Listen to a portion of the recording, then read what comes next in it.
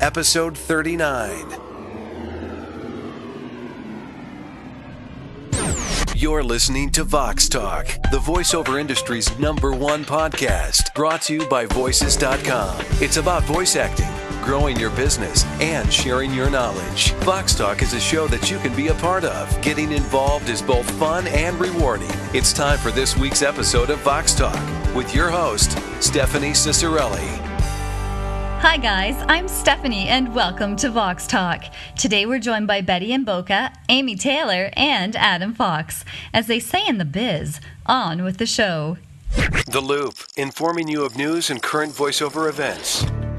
In audiobook news, Washingtonian.com reports that Broadway actor and Harry Potter narrator Jim Dale took time to share his experiences at the Borders bookstore in Bethesda, gaining a whole new audience by giving voice to Harry, Hermione, Severus Snape, Voldemort, and more.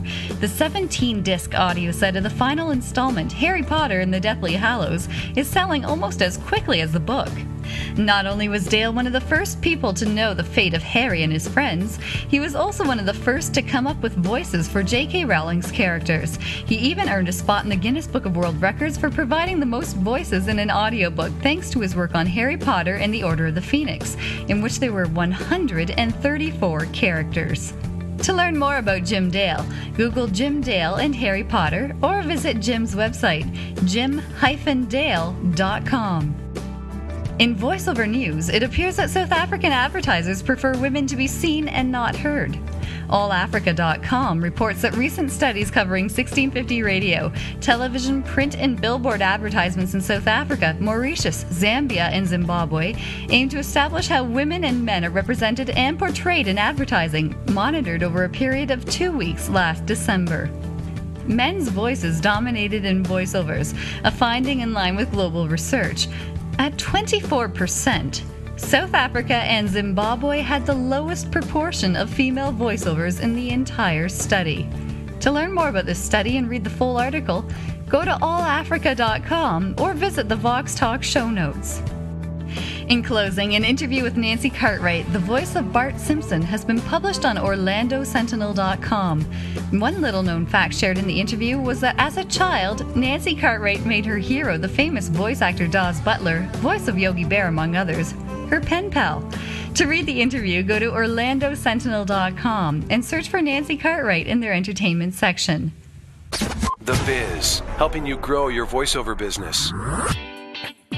Today in the biz, Betty Mboka is joined by Amy Taylor as they present us with another comical slice of life, this time about voiceover jargon and the average Joe. Hi, this is Betty Mboka. Has this ever happened to you? You go to get the mail, but you hurry back in because you don't want another discussion with your neighbor about what you do for a living. No matter how many times you've explained to her what you do, she still doesn't seem to get it. Yo-ho, Betty. Come here. I've been meaning to talk to you about your little problem. What? All right, I'm just going to come out and say it. You have to get a job. All right, there, I said it. I have a job. I'm an independent contractor. You know what, Betty? Everybody wants that perfect job with the big fancy title.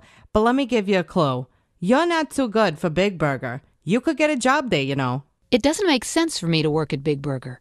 I'd have to work there a month to earn what I just got for cutting a few spots with no editing and just a few pickups. Pickups? That's disgusting. What kind of work is that? And how can you possibly expect to earn steady income doing that at your age? But I'm actually doing pretty well. I get privates all the time. This is shocking. You need to get off the phone and get a decent job. I'm not on the phone. I'm in my bedroom closet. All right, that does it. I'm calling the police. Ugh. It's bad enough that we all have friends, relatives, and neighbors who don't understand what we do for a living. But if you use any of our slang around them, you're done. So tell me your story. Email me at bettymboka@earthlink.net. And thanks to Amy Taylor for supplying the voice of my neighbor. I gotta go. Thank you, Betty and Amy. To let Betty know about any experiences you've had with people outside of voice acting, send her an email to bettymboka@earthlink.net. Tech Talk, walking you through the technological landscape. This week in Tech Talk, Adam Fox shares some great tips for how to pick appropriate music beds to accompany your voiceover recordings. 1 name strikes the hearts of post-production talent everywhere with fear. In my intrepidation, I cannot say the name, but his initials are Adam Fox. There, I said it. I'll deal with the consequences. You just enjoy the show. Here's Adam Fox with this week's Voices.com podcast. Well, howdy, folks, and welcome to another edition of the cast. Great interview last week with Bob. Just wanted to thank him again for taking the time. I know he's extremely busy. But on to today's topic. We've talked a lot about how to put a spot together, and today I want to focus on one of those things that we just kind of brushed over when we first took the topic on, and that is music production. Specifically, choosing the right music for the right spot. Now, how do you do something like that? Well, it seems like it might be pretty common sense, right? Well, let's just discuss a couple areas of that. Let's break it down into two pieces. The first piece is appropriateness. You want to make sure you're choosing an appropriate piece of music for the project that you're working on. For instance, if you're doing a spot that's more emotionally involved and has a rich texture to it, you want to choose something that's going to be more appropriate and will go along with that. You certainly don't want to have, Jamaican party crews playing in the background when you're talking about, the loss of a loved one or, planning for the future, things like that. You don't want to have something that's going to be completely disingenuous. It's all about honesty here. And the second part we want to talk about is once you have your appropriate piece of music, you want to make sure that it's actually something that's going to fit. And yeah, that might sound the same as appropriate, but not really.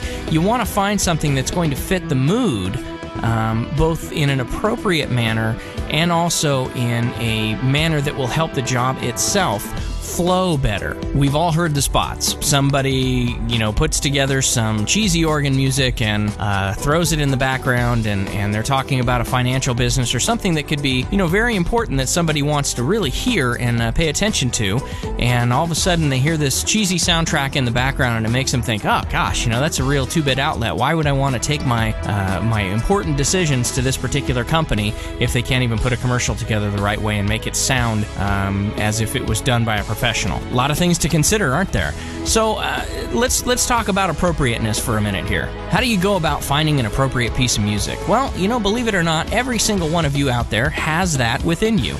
We all have those things. They're tied to our memories. We know just instinctively as human beings that when you're on the beach, there's a certain type of music that plays. And of course we have a variety of different musical tastes, and certainly that's not something to be discouraged. I mean, it's all about that diversity. However, there are, even within your own musical tastes, there are appropriate things and inappropriate things. Like, you wouldn't be on the beach and hearing, not to be somber, but you wouldn't hear a death march when you were sitting on the beach. Most people, the common public, and certainly there's always room on the fringes, but most people are going to hear beach music. Maybe they took a trip to Jamaica and that's what they're hearing. My earlier reference to the Jamaican beach party. Or maybe they hear the Beach Boys. Maybe sometime when they were growing up, it was all about the Beach Boys, and that's what they heard, and that's what they remember as being tied to that memory. It's all about memory, right? Well, believe it or not, that's what the advertisers are going for too. Advertisers, when they put their pieces of work together, are hoping to tie into that most basic instinct that will trigger us to impulse buy or to impulse decide about something. That's what advertising, the basis of it, is all about, getting you to either buy or use their product or service. So the quicker that they can focus in on that, and the quicker that they can get you to make that decision, the better it is for them. And when you do something like that, they're also hoping that the percentages are going to be up there a little more too for their returns. Now, let's talk about the appropriateness as it relates to helping the job flow more. We have our appropriate piece of music. Let's just take our beach scene, and we have our beach scene, and we have that music that is going to touch the hearts and minds of that target audience that we're trying to get.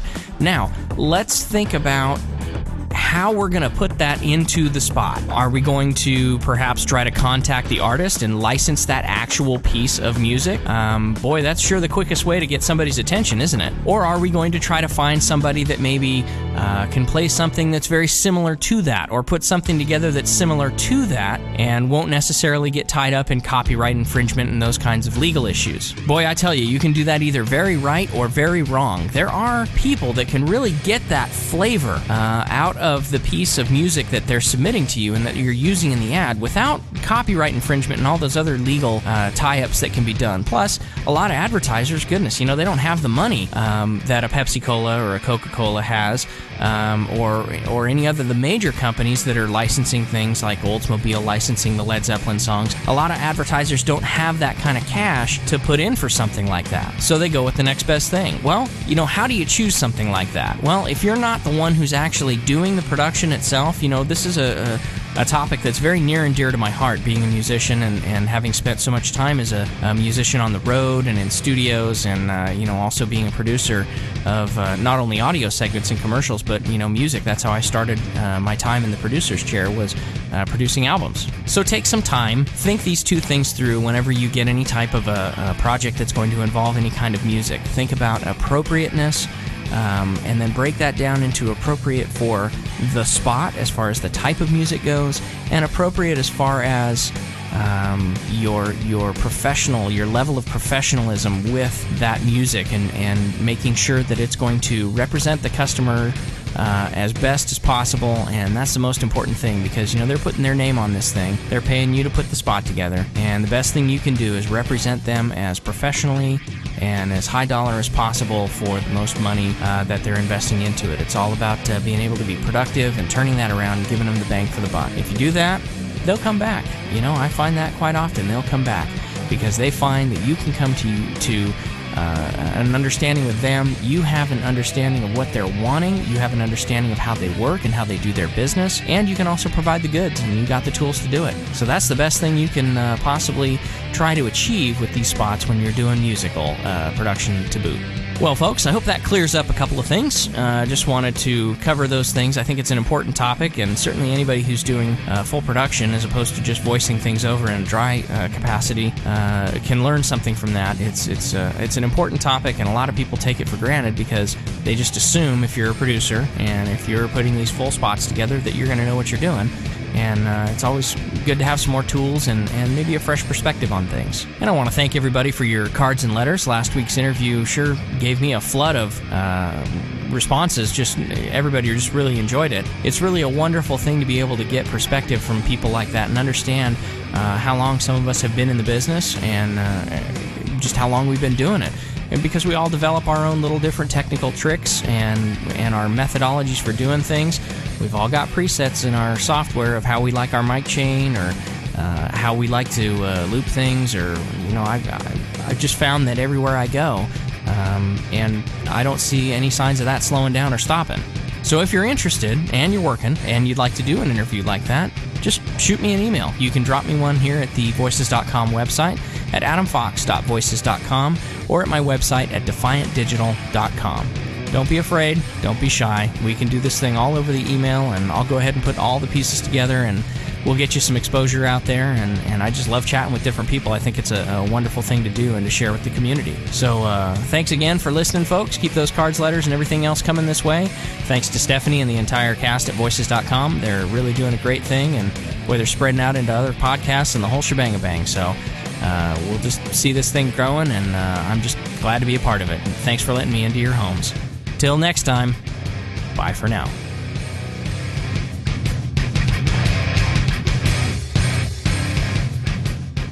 Thank you, Adam. As always, you can hit Adam up with your feedback and pod mail at adam@defiantdigital.com. VoxBox, sharing your audio feedback. In the VoxBox today, I'd like to remind everyone that there is going to be a special episode of Vox Talk arriving between episode 39, that's this episode, and episode 40. This Friday, July 27th, we'll be airing the 60-second Pitch Award show via the Vox Talk podcast feed. Stay subscribed to find out who the winners are and to keep receiving Vox Talk.